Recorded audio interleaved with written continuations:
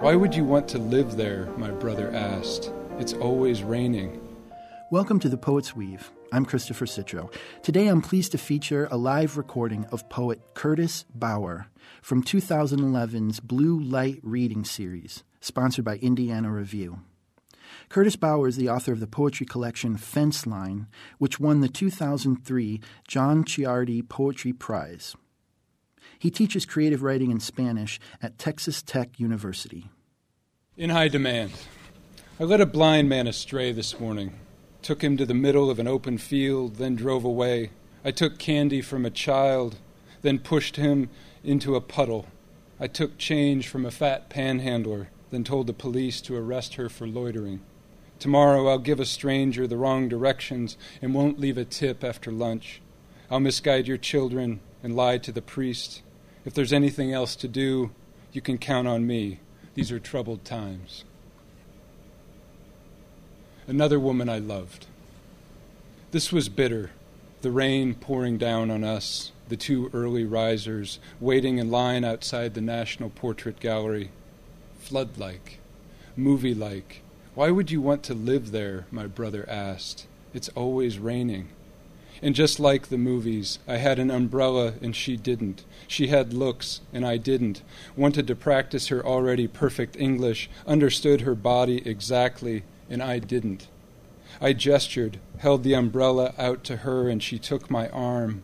We waited together, not talking about the weather or both being foreign, but the familiar smells we missed from home and when we last caught them here, or the bitter tea we couldn't get used to.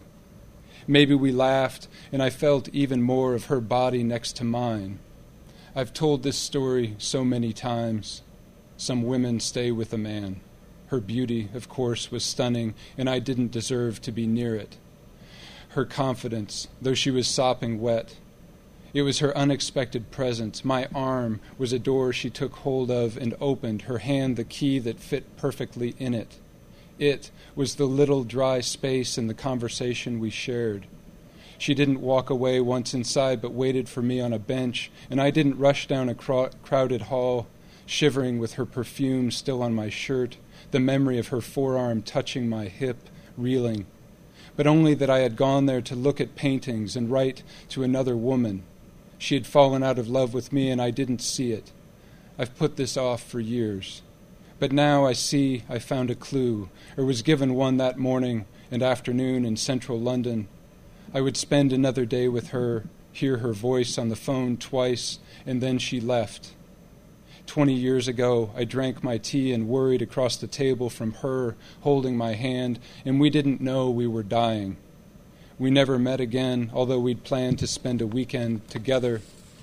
I could have a daughter or a son who speak a language I don't understand, a giggling grandchild, newborn and soft, smelling like milk and warmth in Paris or Dubrovnik.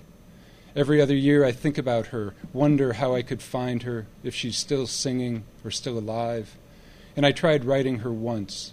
I did only that. We never shared a room in Ljubljana or met in Venice or swam naked in the Adriatic.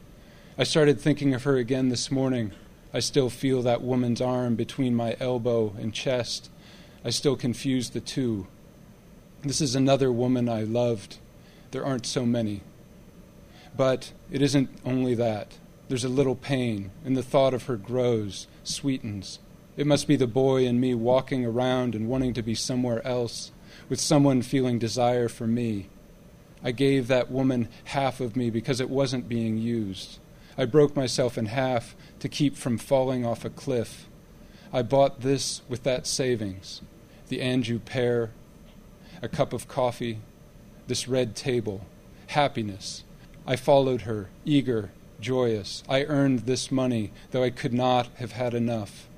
It must sound silly, her face gleaming with beauty, her hand pressed into mine, 23 raindrops on her hair.